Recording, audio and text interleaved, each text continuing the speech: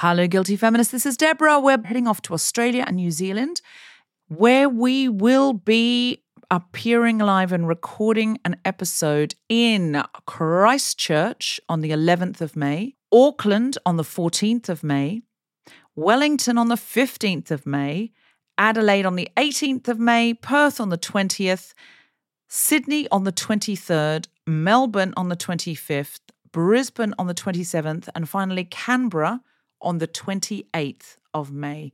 So get in and get your tickets now. They are going very fast. Please go to guiltyfeminist.com and just click on live shows for any of these events. Pulling up to Mickey D's just for drinks? Oh yeah, that's me. Nothing extra, just perfection and a straw. Coming in hot for the coldest cups on the block. Because there are drinks. Then there are drinks from McDonald's.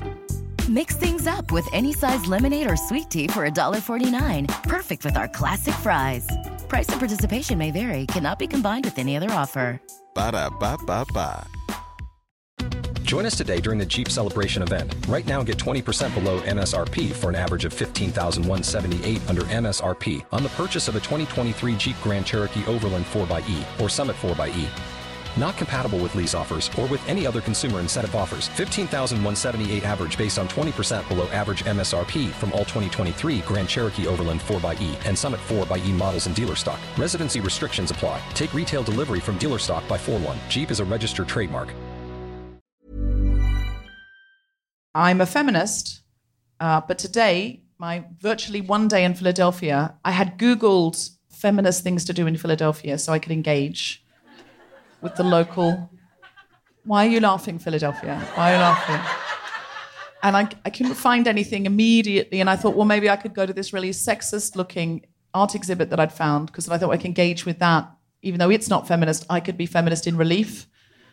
Just was looking for content, and... Instead, I got really bad period pain, so I lay in bed all day in my hotel room, and the only thing I did is order room service off the kids' menu. It's literally all I did. I'm a feminist, but sometimes I misspell feminism. Do you spell it feminism? Do you put men in Don't feminism? ask me to do it live right now, because I'm not going to get it right. If you spell it, I don't know if it's not I or an E and where it goes. Sometimes men's rights activists spell it feminism, which I was thinking is kind of ironic. Yeah, well, that'd be like a funny Easter egg in the word feminism if there was the word men in feminism. Yeah, that's how people misspell it most often. That's how I misspell it. I'm a feminist, but I got this lovely letter backstage. Dear DF Dubs, I really wanted to bake you a full-fat egg-containing glutinous cake in an effort to bribe you to do a shout-out to my partner. Now, this is a reference to the fact that I have not so much definitely not complained, but been curious about the fact that fans often send back to us vegan gluten-free brownies. Now, the vegans part, I absolutely understand. The veganism does go with feminism, for the environment, for animal rights. Loves that. The only person in Philadelphia that doesn't have a cheesesteak. The one vegan in the audience screamed, I'm a vegan. The gluten-free, I don't know why people assume feminists are gluten-free. But they do. They're like, you're a feminist, you won't be having the gluten. Like, well, how does that go? I don't understand how that matches. But people, I think they're just trying to be inclusive. They think at least one of the feminists in the green room is going to be gluten-free. Yeah, they're like, well. So this person was going to bake me brownies, but then unfortunately there was a power issue that caused a small house fire. In brackets, everyone was okay, so that's relaxing. Thank you. I heard the concern in people's voice there. And fried all the appliances, so instead I can offer that anytime you're near Richmond, Virginia, we would love to serve you fondue in our electric pot, along with anyone you'd like to bring, including John Hamm. Which I would love to bring John Hamm. I occasionally hang out with him all the time, like just very casually. Do you? Yeah. Is he one of the Conan? No, has he ever been on Conan? John Hamm, the hottest man in the world, with famously the biggest hog that's ever been in Hollywood. The biggest what? Hog. What's hog? Like a penis? Have you never heard that slang for a penis? No. A hog? Like, oh, he's got a huge hog. I've never heard that. What? No. I love that I got to tell you what a hog is. Is that a thing? Is that a real thing? Is she making that up? Who knows hog? Who knows it? Just cheer if you know it. No, I made a mistake. No, there are people who know. Just cheer if you know Hog. They know it. Just cheer if you have any confirmation. This feels terrible and not feminist. Is there any confirmation that John Hamm is extra endowed? I said it wasn't feminist to cheer, and you cheered as if it were feminist. Can you imagine if men were doing a podcast and they were like, she's got a huge tits? Like, we would be horrified and judgmental of them. So, John Hamm, if you're listening, and I'm sure you are, because you know that we like to give you shout-outs, we do not judge the size of anything on your person. No. And that is not how we rate you. Although I'm a little unsettled to learn this information. You don't want it to be too big, though. You know what I mean? It's not fun if it's too big. Guys it's are very not fun if it's too big. Yes, they all want it to be as big as possible, but yes, it's honestly. No one cares if it hits the back wall. No one cares. Like when it hits the back wall too hard, that's called a contraction. Like that's it's too much. It's hitting the same thing. Yes, like when you get an agreed. IUD insert and you're like, no, stop doing this. Yes, absolutely. Too big. Listen, and wherever your penis sits on the spectrum, we love it. We're happy with it. Honestly, I'm a below average girl. I like it less. Yeah, this obsession with too big, it's like no, because also a girl has a gag reflex. So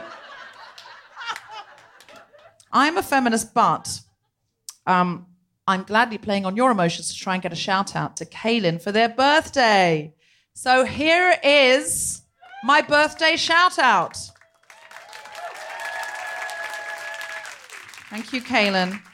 And what it says here is, you are one of our feminist heroines. One of our mantras is, what would Deborah Frances White do?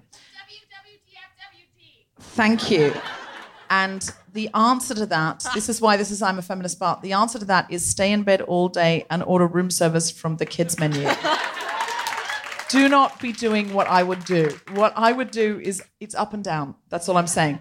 You can do what I'd do on a good day. You can do what I'd say I'd do on the podcast, but don't always do what I actually do, because that is a very patchwork quilt.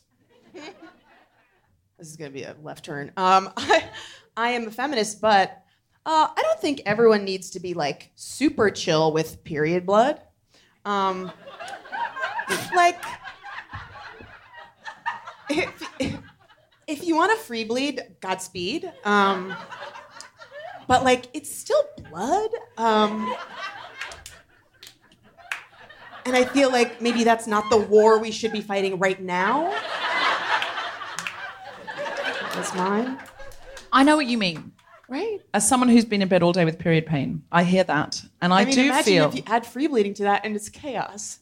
Well, I'm in a hotel room and there are people that job it is to strip the sheets and they're paid like $6 an hour. Oh, God. So I can't be free bleeding. That's not a feminist act. No, it's not. I'm going to put that out there. Yeah, it's not a feminist act to bleed on someone else's sheets. Yes, it's an act of privilege. It's an act of privilege to bleed on the sheets it's an act of colonialist of any privilege. Ramada or Hyatt in the country. Free bleeding is an act of violence against women. No. Now, hold on. We've gone too far now. We've missed the turnoff. I'm kidding. We've missed the turnoff. Nope, We've gone too far. Edit it out. Glenn, we've gone too far. That will not be edited out. I'm a feminist, but the last hotel I was in, which was in New York City, there was a modeling convention in the conference center, and the doors kept opening on it anytime I'd get into the elevator, and it was for young teenage girls to be discovered. When I got in the elevator later in the day, one of these teenage girls with her T-shirt on, with her number on, and her mother, and I said, "How did it go?" And the teenage girl looked so disappointed, didn't even look at me, and her mother went, "It was a long day." And I was like, oh my God. But then I looked at her, and her mother was wearing Prada, and they were super waspy, and I did think to myself, how else are white waspy girls who live on the Upper East Side with a country house in Connecticut ever going to experience disappointment? I mean, in a very real way. This may be her only opportunity to know what rejection feels like. Right. That and like, and maybe that's why her mother brought her to just go, your life's going to be super easy. Yeah. So what I'm saying is, I feel like anyone who has a privileged child should make them go to a modeling convention and speak to the authorities and say, do not accept them. They are here to learn empathy. Oh my God. That's great.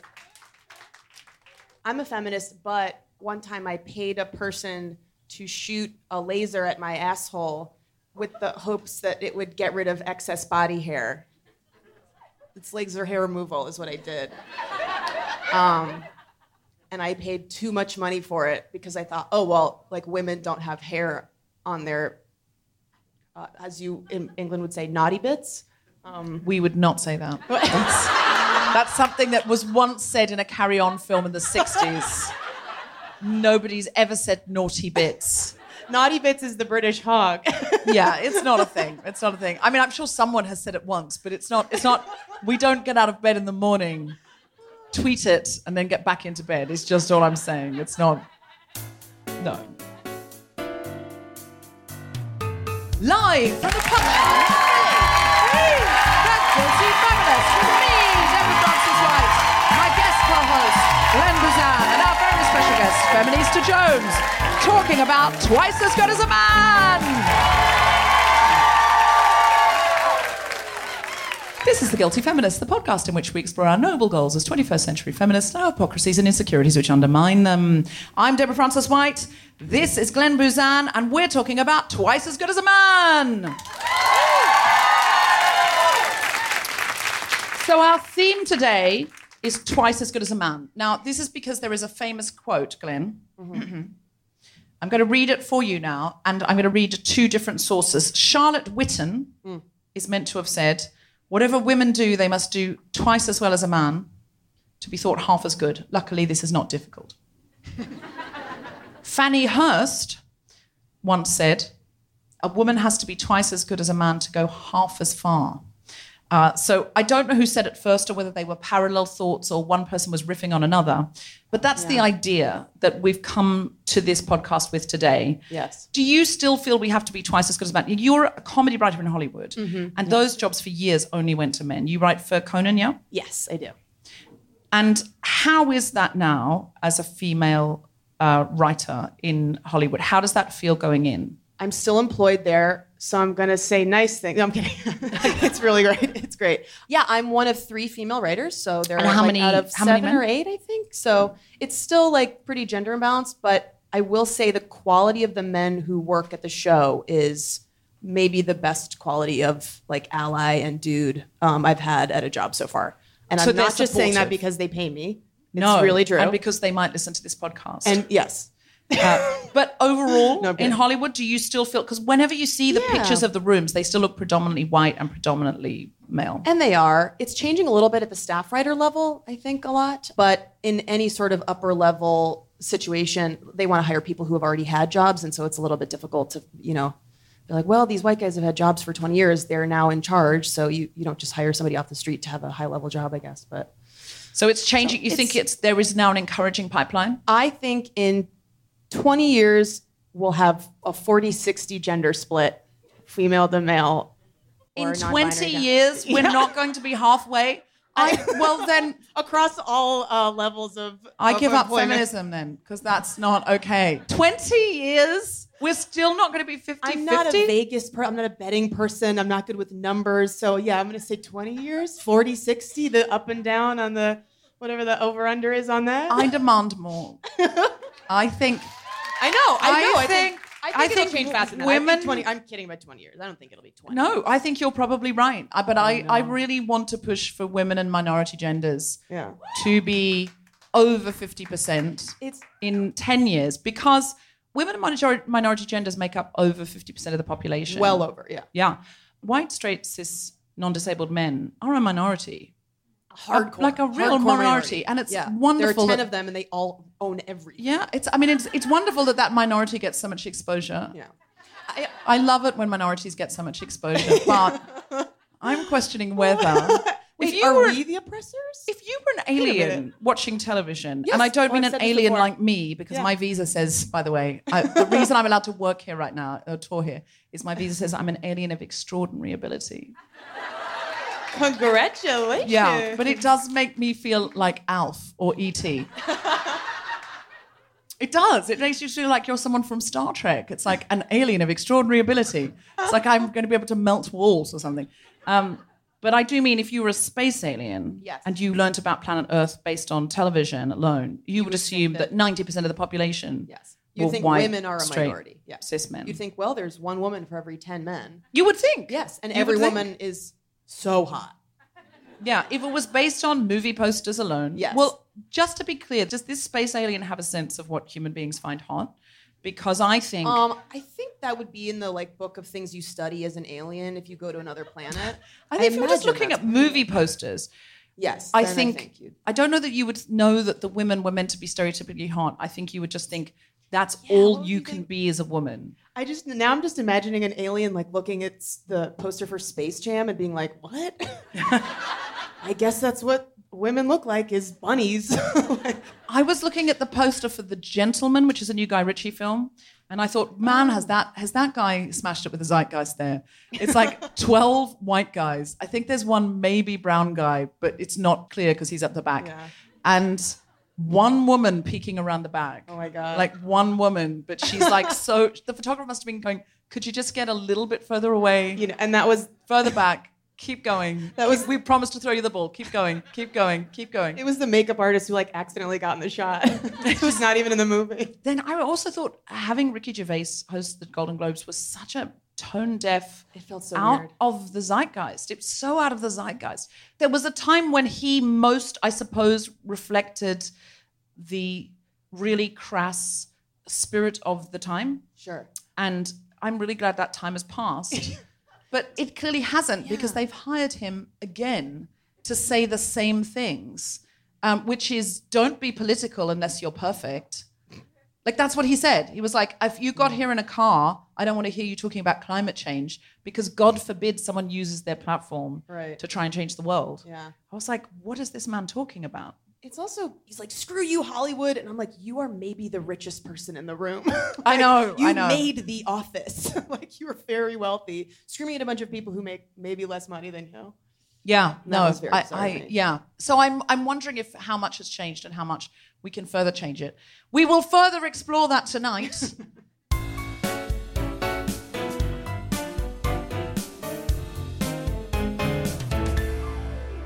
So normally we ask the co-host to do a little bit of stand-up comedy. Yes. And I said to Glenn, would you like to do a bit of stand-up comedy? And Glenn said, I don't do stand-up comedy. I'm a writer, and I think, so the theme of the show is that women have to be so much better at a thing. And so I guess I felt like if I was a little scared to do it, because I felt like I wouldn't be good at stand-up, or because you're not good at stand-up the first time you try it, but I felt a lot of pressure, especially as a woman, to be like, you have to be very funny at stand-up. Right. And so when you said, well, would you like to do something? And then you told me what the theme of the show is about, failing and not being good enough. I said, well, okay, what if for my bit, I have this Google Doc that is secret to me, and it's called Stand-Up Ideas, that I've never said out loud in my life or shown anyone. And I thought, what if I just printed it out and said it in front of 100 people? There's way more than 100 people here, just to be clear. Now, okay, so Glenn has not done stand-up before, for the reason most people who want to do stand-up don't do it. They don't do it because their first gig isn't going to be as good as their 100th gig. They want to be 100 gigs in. Yes. The only way you can be 100 gigs in is to do 100 gigs. So Glenn, who has not been sent the same messages as men have, who often assume their first gig is going to be better than anyone else's 1000th gig. You talk to them, they're like, I'm so funny at parties. And then they do the gig, they're terrible, and then they tell you how great it went. They crushed. do. Crushed. They do. And they recreate, and this is something that other comics and I have talked about, in the car on the way back from the gig. Oh my God. Men rewrite the narrative of what happened. You saw them do okay. It was a bit soggy in the middle.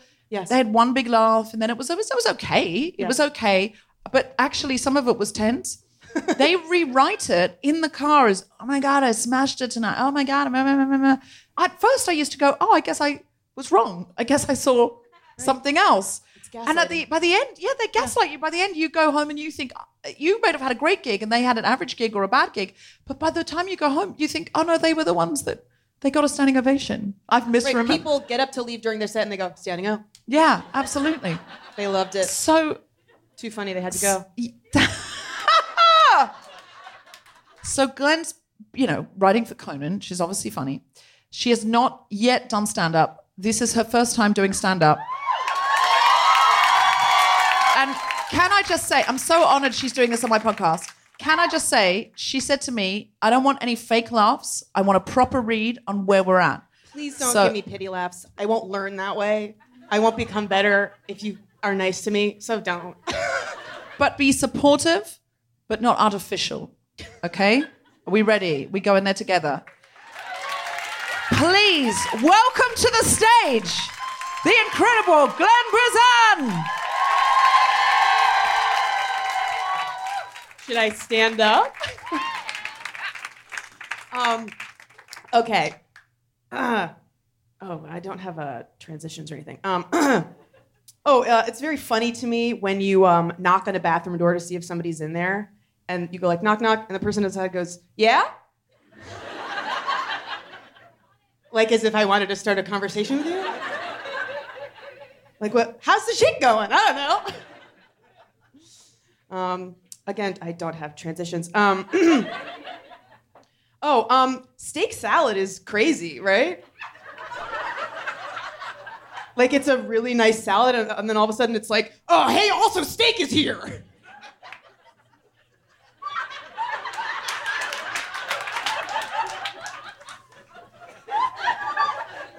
Oh, why did I do this? Oh, God. A steak salad to me, and this is my like simile metaphor. A steak salad to me is like feels like a conservative dad trying to bond with his gay son, where it's like neither of us want to be here together. This is an unnatural pairing. No one likes this. Can we go? You know that personality quiz, the Myers-Briggs test, where you take it and it's like I'm an INTJ or like I'm an ESTP. I took it and I'm a CUNT. I got some other CUNTs in the house. Very assertive personality type. Oh, I have a very like weird taste in men, like physically. Somebody asked me what my type was and I was trying to figure it out and I was realizing, my type is like a guy who looks like he stopped halfway into his Animorph transition. Do you know those Animorph books where like teenagers turn into like hawks and dolphins?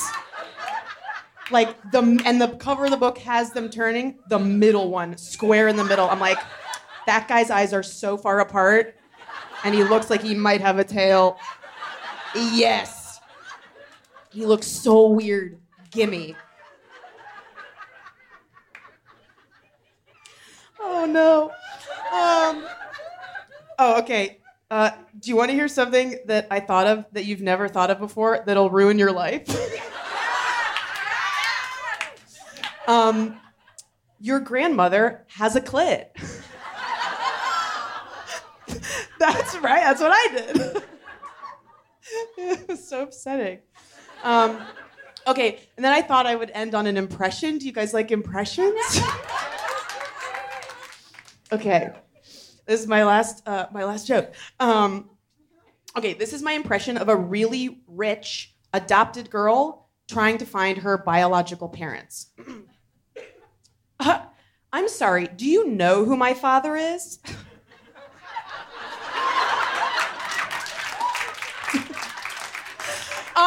That's my time. Thank you so much. Glenn Boozan, everybody. Her first time doing stand-up in the whole world. How do you feel there, Glenn? Oh, I feel crazy. Will you? That was really fun. You guys were being too nice. Will you do it again? Maybe. That might have been enough for me. That was really awesome. It's kind of like a skydiving or like a right where I can say I'm like, well, I've done it. Yeah. I've done it. Yeah, I've done and it'll it. be on the podcast. Maybe if I do it again, I might like memorize something or like have some sort of. No. Well, you can prove it to people because it'll be on the podcast.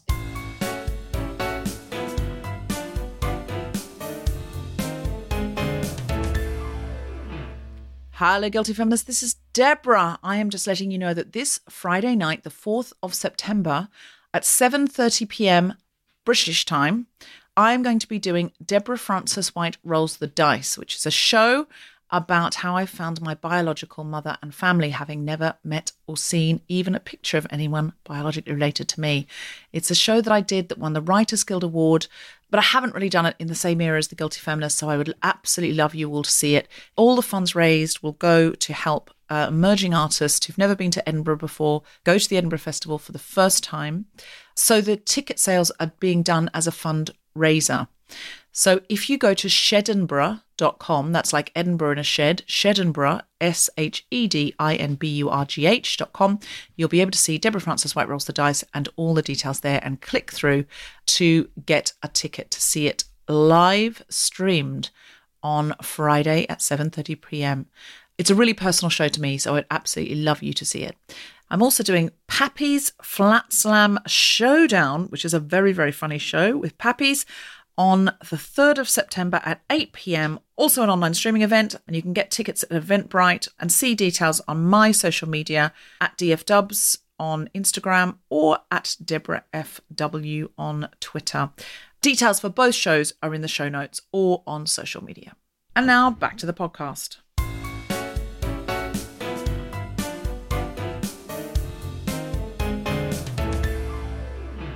Our guest today is a Philadelphia-based social worker, feminist writer, public speaker, and community activist. She is an award-winning blogger and the author of the novel Push the Button, the poetry collection The Secret of Sugar Water, and the highly anticipated Reclaiming Our Space, How Black Feminists Are Changing the World, From the Tweets to the Streets. Her work centers Black American culture, critical race theory, intersectionality, women's health and well-being. She sits on the board of the Wayfinder Foundation, a grant-making organization that invests in women making a difference in their underserved communities, and the Hope Center for College, Community and Justice. Please welcome to the stage, with the kind of woohoos that would match that resume, the incredible Feminista Jones!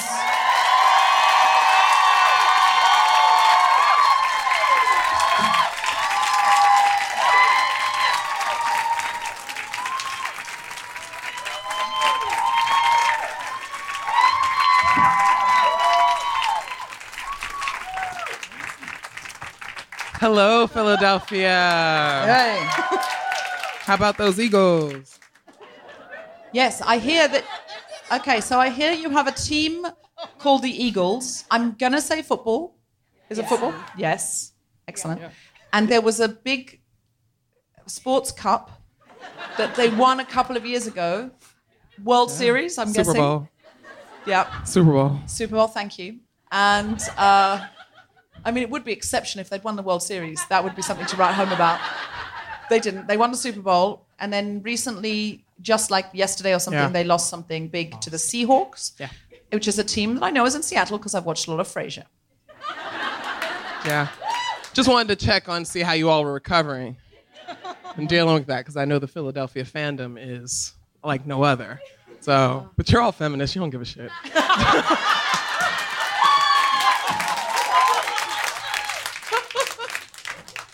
So, Feminista Jones, yes. We read out those quotes about women having to, be twice as good to be considered half as good. But then I found this other quote that is from Scandal. Rowan says, "Did I not raise you for better? How many times have I told you have to be what?" Olivia, his daughter, says twice as good. And Rowan says you have to be twice as good as them to get half of what they have. And he's talking about white people. Yeah. So I'm throwing that into the mix. Yeah, and it's of course interesting that Rowan, how many watched Scandal? Yeah, you like that? It was her dad, right? This really patriarchal, violent man, right? Then he tried to have her killed a few times. Like, it was really bad. But in this point, he's like focusing on the race issue, right? And he's like, you got to be twice as, like most black men, they only think about race, right? And she's his daughter. And he's not thinking about, you're also a woman. And so if you're thinking the black guy is saying you got to work twice as hard, and then the white Victorian lady is saying you got to work twice as hard, and I'm thinking I got to be fucking quadruple as bad. And then will they even let me in the door, right? And that's the life of being a black woman. And that's why intersectional feminism exists and why I'm the black person on the show here today in the blackest city in the country. Thank you for having me. It's an absolute delight. Can you tell us about how you feel in terms of your trajectory? You do a lot of stuff in terms of having to be twice as good, or as you say, maybe 4 times as good. Yeah, when I was raised, my mom was like, you have 2 strikes against you. You're going to be a woman and you are black. And that was what I grew up thinking, that I would have to work even harder than everyone around me, no matter how smart I am, how fast, whatever. I was going to have to be way better than them just to even be considered, right? And we have the data and the statistics that back that all up, right? A white man with a high school diploma will get a job before a black woman with a master's degree, right? So we have to do that, and that was ingrained in me. I was also kind of raised like a single child. So I grew up kind of by myself, and I was just like, well, I have to make up friends. I have to do all these kinds of things. I have to be my own person. So I was just like, yeah, I got to be great at everything. And I'm one of those people, it's like, they're like, well, what can't you do? I was like, well, I can't draw. That's it.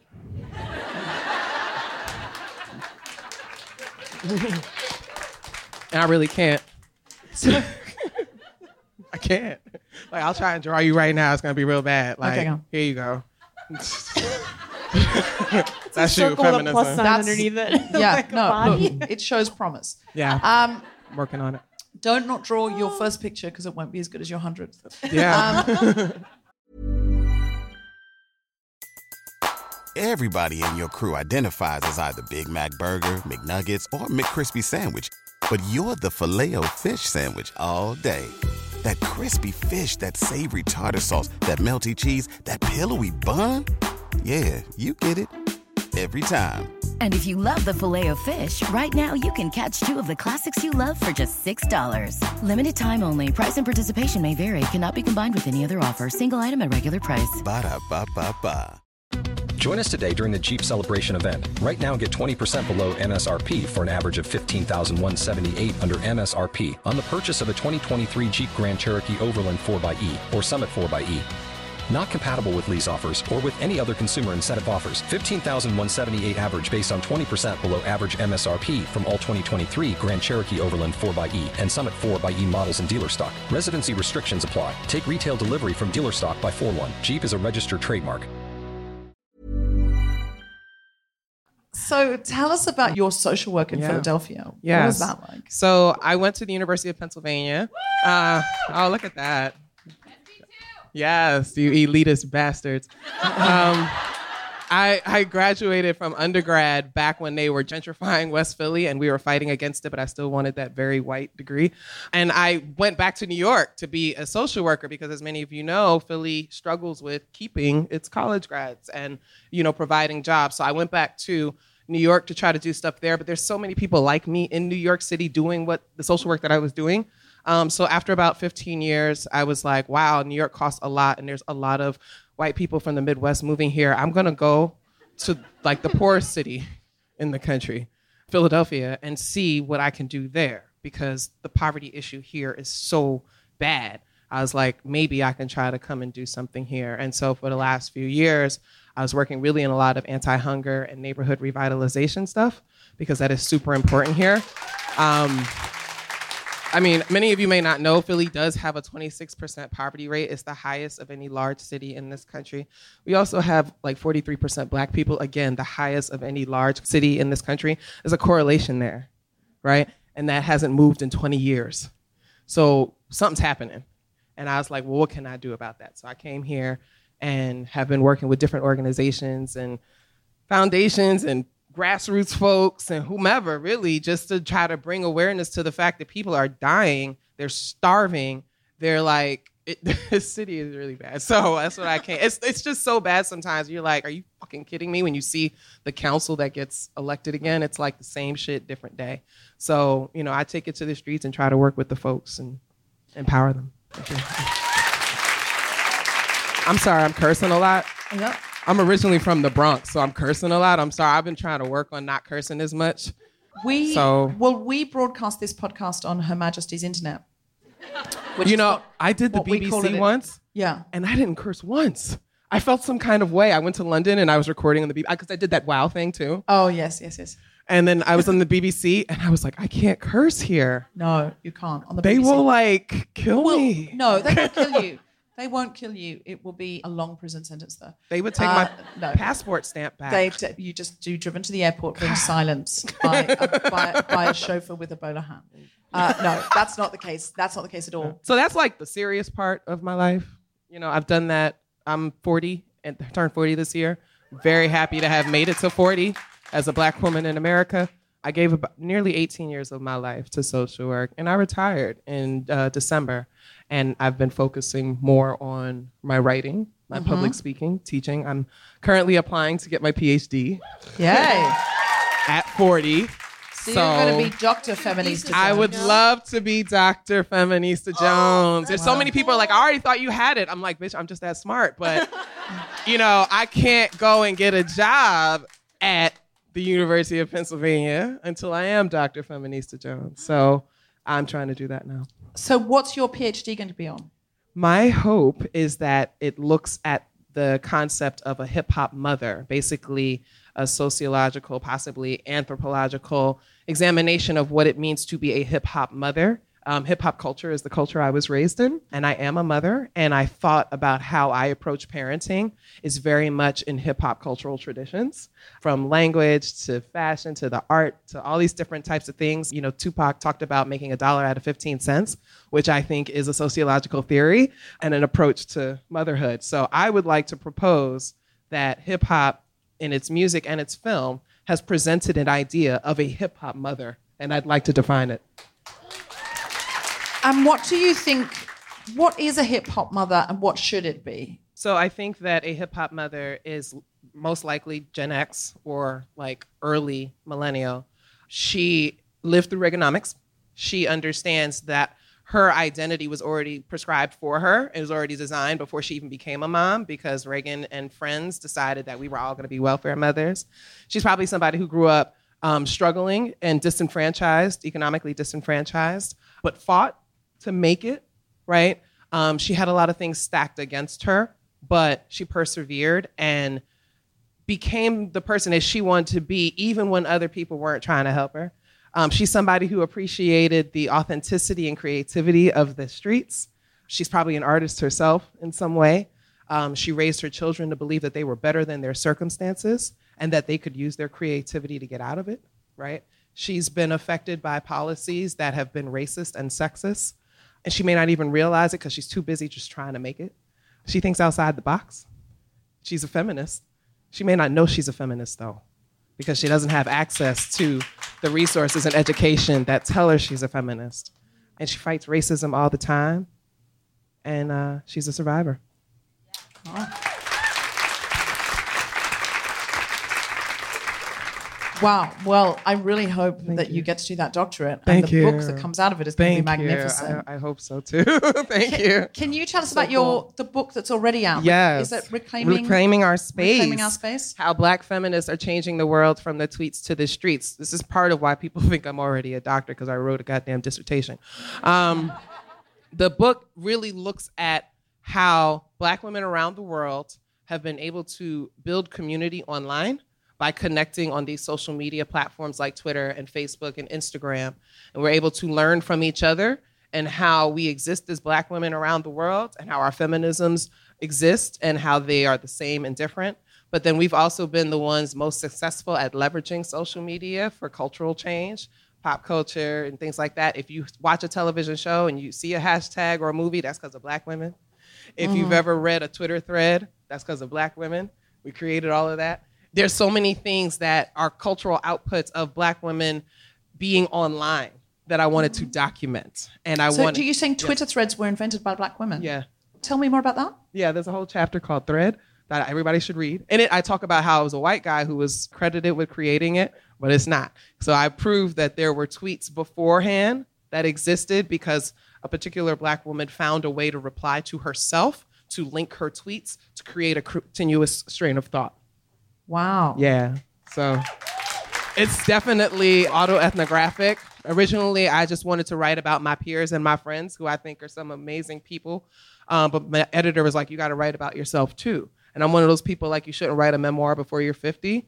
So I was like, no. So she said, no, you have to, because you have changed people's lives. And I was like, all right, I guess I'll do that. But I really wanted to talk about like the women that created Black Lives Matter, creating Me Too, creating Black Girls Are Magic, creating all these things, Black Girl Nerds, and just talking about how people have been able to just leverage social media for change. Yeah. And I wanted to document it while it was happening. So now, 100 years from now, when they say what was feminism like at the turn of the century, they're going to talk about social media, but they're definitely going to talk about Black women, and I wanted to be there.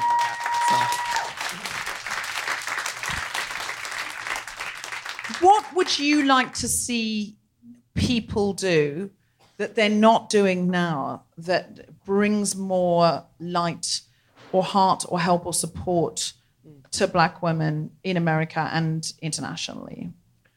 That's a great question. That's a good question. Yeah, two things that came to mind. One is leave us alone. And I say that because the abuse that is levied, towards Black women just for speaking out about these things is atrocious. We say this thing hurts us. Well, I'm not hurting you. Mm-hmm. Not all of us hurt you. Well, watch your tone when you're saying the word hurt. Well, how am I supposed to change that?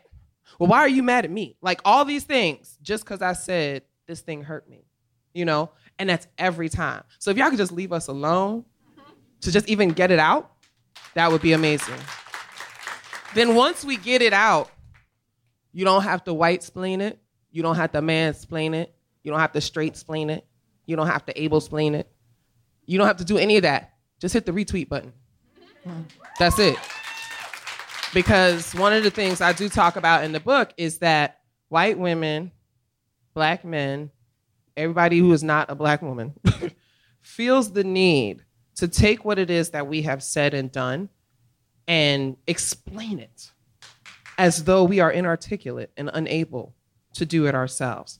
I will tweet, I'll say something like, Alice Walker wrote an amazing book, Color Purple. A white woman will quote tweet it and say, The Color Purple was an amazing book written by Alice Walker. Check out what Feminista Jones just said. Bitch, what the fuck did I just... I'm a feminist, but I'll call you a bitch to your face. What the hell?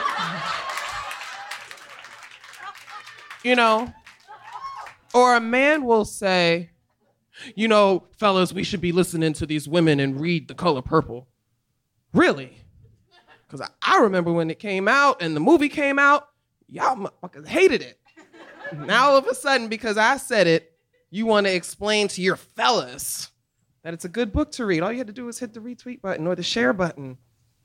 Like, you know what I mean? So that's a microcosm. That's an example of how it happens. Because everywhere we are, at work, at school, walking down the street, other people feel the need to explain our existence through their own lens because who we are is too much for them to process. So there has to be some kind of filter. And I think what we're seeing right now is Black women saying, our filters are off. You need to take yours off too. We're here, we're smart, we've done this work longer than most of you. It's about time you acknowledge it. Mm-hmm. That's it. So firstly... And give us money, men. I'm a feminist, but I believe men should give money to women every day. Every day. Matter of fact, if you're a man sitting next to a woman who has a bill, can you pay it? Can you pay that? Because that's important. It's reparations. And I'm Black. I get to talk about reparations on both sides. I should have white people paying my rent, men paying my utilities. Ashe. I'm just kidding. You don't have to pay my rent. Is there anything else we can do in terms of Trump's America and the poverty? Wow. All right. Wow. We didn't do that. Sorry. I'm so sorry. We didn't do that. You went in raw. Not 96% of us didn't do that. We didn't do that. We didn't do that. But you know what? It's really funny because I think that's an interesting thing. People talk about like 53% of white women, voted for Trump, blah, blah, blah, blah, blah. But one of the things I pointed out, and this may make me not so good of Black feminists, but I was like, white women have voted exactly the same for the last 50 years. Why did we think it was going to be different now? Because it was Trump, right? So I actually did a thread where I showed the voting patterns of white women for the last, I think, 8 elections, presidential elections or something like that. And I was like, 51%, 52, 54, 53, 52, 50. They have not changed. So I'm like, because it's Trump and it's this clown, people are like super, super upset. But I'm like, Black women's votes haven't changed either. We're just happy that our votes have gone to the person that we like. Because Black women have voted the same for the last 5 elections too.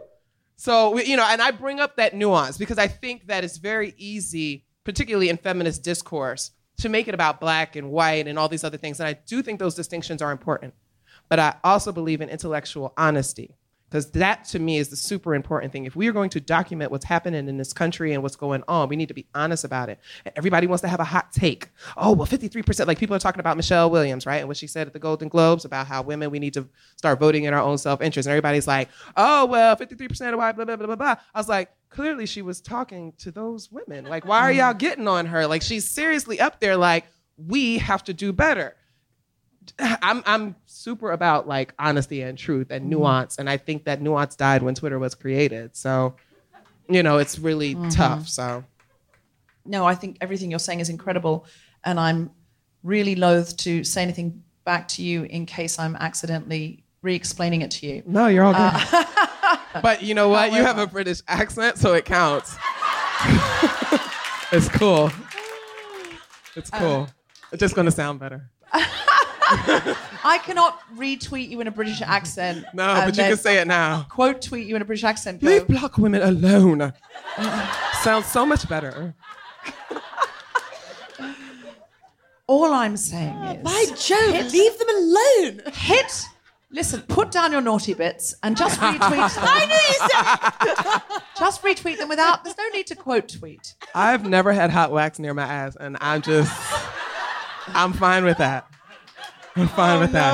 No hot wax, no lasers. Oh, no. You said something interesting that as a pansexual woman, you are heading away from dating men. Oh, gosh, yes. Yes. Oh, my gosh. Okay, so I have a column called XOXO Feminista. Many years ago, I had a column with Ebony Magazine, Love and Sex. I'm a sex-positive feminist. That's how I came onto the scene. I really wanted to talk from a black woman's perspective about reclaiming sexuality because black women have not owned their bodies. And so I wanted to come out that way. So I used to write, and I would look back on some of the things I wrote, and I was like, oh, girl, that whole choice feminism, all that nonsense. I was just like, ooh, and so now I have a new column where I feel like I'm older and I can write and talk about these things. But as I'm talking, and I know that my audience is primarily, cisgender, heterosexual folks, a lot of women that are trying to date men, as I'm trying to write this stuff, I'm like, oh, God, I would never do this. I used to all be like, yes, here's how you can work on your gag reflex. Now I'm just like, no, because it's important. Right? It's important. It was important. Because now you can do it on a strap. But I'm like, now I'm like, oh, don't ever put it near your mouth. Don't do it. Here's an article about a man who got caught fucking a goat. Don't do it. So I've never fucked a goat. I've never once in the history of the world has a woman fucked a goat. Never. Never. You don't need to put no curry on the pussy. It's not gonna be no goat, nothing. Okay?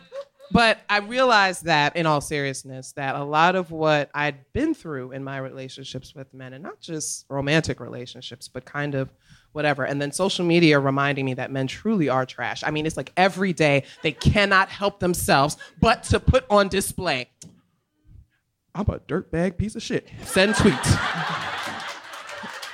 Like every day.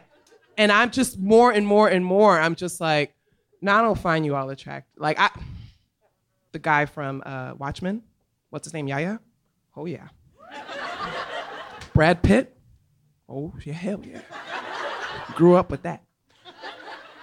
But the rest of y'all, y'all see how fine women are? Like, just women just wake up, yawn, just fine. Morning breath and all, but you still fine. Men be like, I want some bacon. Take your ass to IHOP.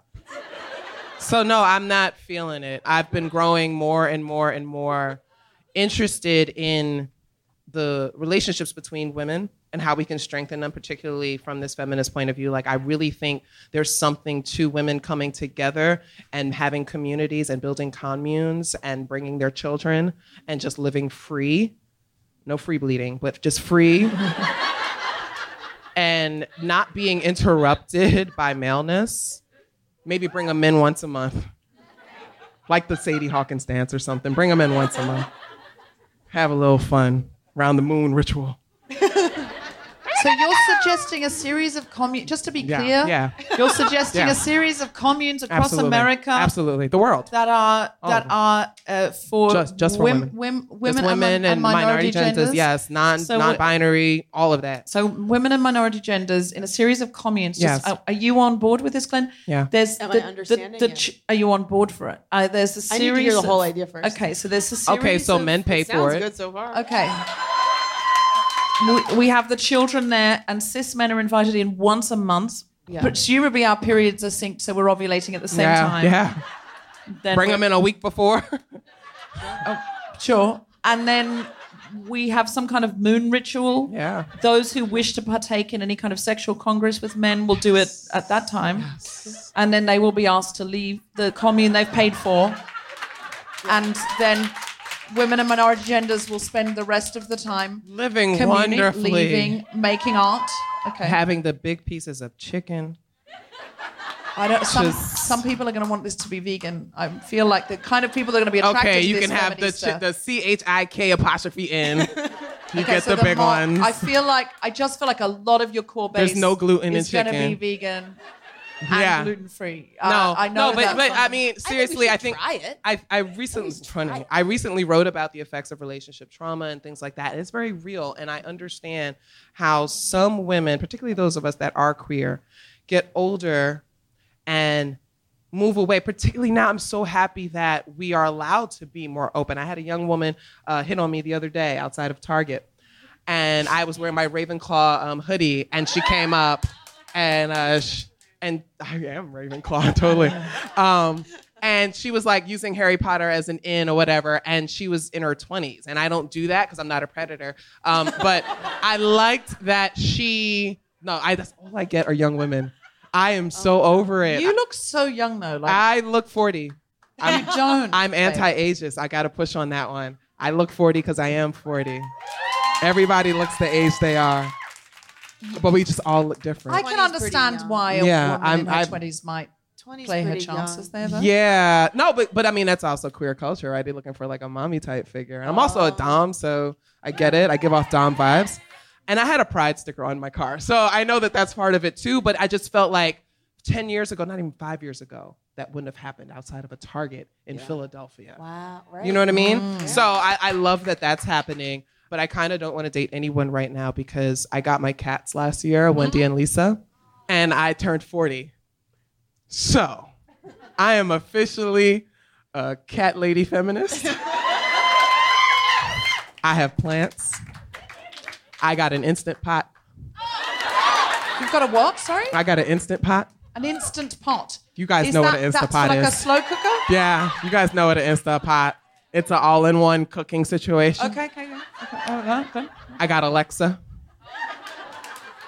True crime podcast, guilty feminist. Listen, I don't need, what else do you need to date men. No. And then like the sex toy companies send me free stuff to try out. Sure. You know? Absolutely. I travel. You're set for years. Are you kidding me? I go to other countries. I got a smart kid already. I did the marriage thing. I can write all that, check all that off. Mm-hmm. Yeah. How are you feeling about the dating situation, Glenn? Good, yeah. Are you down for this commune now? You've heard the full idea. She's got a laser waxed asshole. She's doing great. Are you kidding me? I'm clearly trying very hard. I like the commune. I think we should at least try the commune idea. We've tried so much other stuff. Like, come on. Just give us a shot. If it doesn't work out, we'll go back. What could be worse than living in Trump's America? At least let's try the commune. At least let's try the commune. At a minimum, it's a vacation, right? Like kind of a departure. I would really love that. It's a departure. And I say that because I actually have done something similar to that. Not as long, but it is a departure from this everyday nonsense of street harassment, work harassment, looking at your paycheck and knowing it's lower than the guy that you work with, just having somebody call you a bitch because you ignored them, like having to be on social media and tweet about reproductive justice and somebody responds something stupid. Just a week, even away from all of that. and surrounded by people who are going to uplift you, who share your values, share your valuables, cook for each other. Can you imagine what it would be like to walk outside after the sun goes down and you feel like fine? Yeah. Okay. You're not like terrified for your life. I had Imagine. this. I went to Fire Island. And I had that experience. Yes. The island is very straight and narrow, and that is misleading because none of the people on it are those things. Not at all. It was only when I left the island that I realized, although we had nowhere to stay for quite a substantial period, not one moment was I scared. I was never scared. And then I just thought, imagine if that island was full of straight men. We were virtually the only women there. We saw a few women, but hardly any women. What if that was an island full of straight men? I would be like, we have to find a way to get off. Yeah. Now, this is not because I think all straight men are going to attack me by any means. Some of my favorite David Attenboroughs are straight men. But I... That's so funny. Such a good joke. Some of my favorite husbands are straight white men, but you cannot be on an island exclusively of straight men with only a few women there and not expect to be harassed. And you would feel very unsafe if you found yourself sleeping on the beach. Yeah. And you would be right to. Yeah. You would be right to. And this is not me looking at a straight man and making assumptions. This is simply a numbers game. And I think this is why your idea is really good, Feminista. Most of us can't take our whole lives out to a commune for the rest of our life. But could we create spaces that were like 2 to 6 weeks long? Yeah, we can, and we do. 1 week. We do. They exist already, right? And so when I talk about it, I'm not necessarily always joking because I know that they exist. Every year I actually do a weekend that is just like that, but other people do it longer. It can be. And I think that when you think about all the things that we face the moment we walk out the door, if we even can, before that, when you wake up and you grab your phone and turn it on, and what you're assaulted with, whether it's in the news or social media or somebody sent you a message they didn't need to send at 3 o'clock in the morning. It's so much, it's exhausting. Mm-hmm. And I think what we're hearing a lot from women is how exhausting it is, financially, physically, spiritually, whatever, to be women. And that's what I want for all women, is to have a reprieve from that exhaustion of being women in this world. Mm-hmm.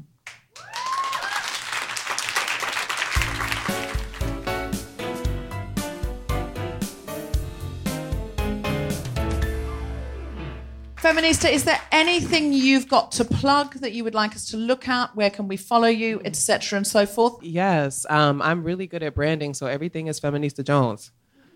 So Instagram and Twitter. everything is Feminista Jones. Okay, website feministajones.com, Facebook. Facebook.com/Feminista Jones. Like, and you've got your books. I've got my books. Everything is under Feminista Jones. Again, feministajones.com/books or Amazon or Barnes. Wherever you go to get your books, you can find them. The one thing that I do want to say I do have coming up is my friends and I are launching a podcast called Black Girl Missing. And we are going to cover cases, current and cold, of Black girls ages 0 to 17 that have gone missing. Wow.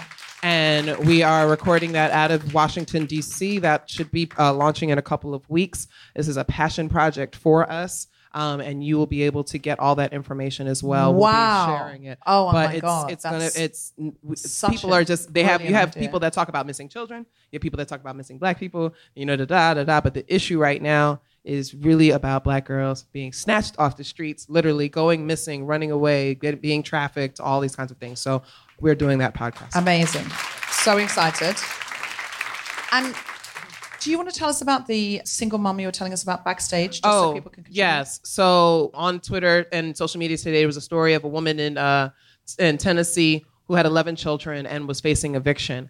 And most people were responding, complaining about why she had 11 children and it's all her fault, and pathologizing Black women as single moms. And it really enraged me because Black mothers have been vilified throughout history. So anyway, I wrote an article about it, about how we made so many assumptions about her that we wouldn't make about white moms, right? Assuming that she has multiple fathers, all these kinds of things. So I put it out there, whatever. People were sharing her GoFundMe link, which got totally filled, and she got excess money. Somebody's offered her an apartment. Somebody has offered her a laptop. Somebody gave her a part-time job making double minimum wage. Like all of this, because she got fired from her job while she was pregnant, okay? 12 years on the job, fired while she was pregnant during a high-risk pregnancy. We know about Black maternal health. And everybody made the assumption that she was like just living off the system or whatever. No, she was looking for a job. Someone on Twitter gave her a job, gave her a laptop so she could work from home and be with her kids. Okay, that is the power of Twitter. That is why I keep doing what I do, why I use my platform to amplify these stories and to engage people, because we can use it for good. If you stop retweeting Donald Trump and you start retweeting these links and these opportunities to help other people, we can drown out a lot of this noise and make the world a better place. Wonderful. Glenn Boozan, what can we follow of yours? Oh boy, I have nothing that's that wonderful to say. I'm bad at branding, so I guess my Twitter. Your Twitter is at Boozan? At Boozan, yes, Boozan. Yeah, watch Conan, weeknights, Monday through Thursday Conan, on TBS. Yes. I don't know if you've heard of that. It's Conan O'Brien. Conan O'Brien's show. Conan O'Brien. Conan. That's all I got, I think. And the book, The Guilty Feminista, is out in America finally, which is very exciting. There's all sorts of chapters about confidence and tribal confidence and how to create a microclimate. You have been a really terrific audience. Can I just have a big thank you and cheer? Can I have a big thank you and cheer for everyone here at the Punchline Philly for making us feel so welcome? For all of you, you've been an incredible audience. For everyone who's come from out of town or in town and schlepped here tonight, thank you so much. You are a really, really wonderful audience. Glenn Boozan, everybody! Feminista Jones, everybody! I've been Deborah Francis White. This is The Guilty Feminist. Thank you so much, Philadelphia. Good night!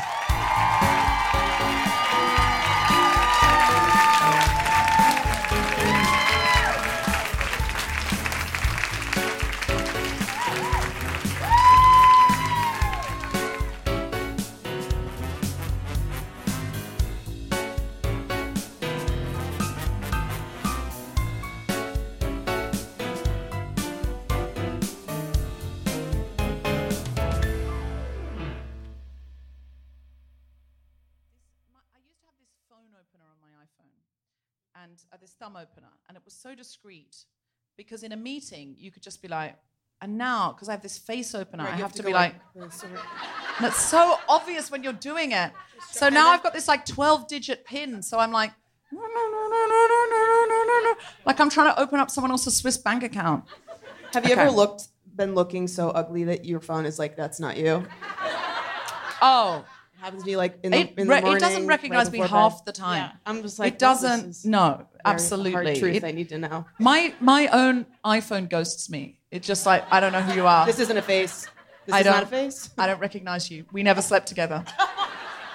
Like just like being in Starbucks with someone you slept with 3 nights ago, and they're like, no, I'm with my wife now. I don't know who you are. A huge thank you to all of our amazing patrons sponsoring us at the Smash the Patriarchy level or above. John Quilcoy, Sarah Brown and Sarah Boom. Head over to Hulu this March, where our new shows and movies will keep you streaming all month long. Catch the acclaimed movie All of Us Strangers, starring Paul Mescal and Andrew Scott. Stream the new Hulu original limited series We Were the Lucky Ones with Joey King and Logan Lerman. And don't forget about Grey's Anatomy. Every Grey's episode ever is now streaming on Hulu. So, what are you waiting for? Go stream something new on Hulu. Join us today during the Jeep Celebration event. Right now, get 20% below MSRP for an average of $15,178 under MSRP on the purchase of a 2023 Jeep Grand Cherokee Overland 4xE or Summit 4xE. Not compatible with lease offers or with any other consumer incentive offers. $15,178 average based on 20% below average MSRP from all 2023 Grand Cherokee Overland 4xE and Summit 4xE models in dealer stock. Residency restrictions apply. Take retail delivery from dealer stock by 4/1. Jeep is a registered trademark.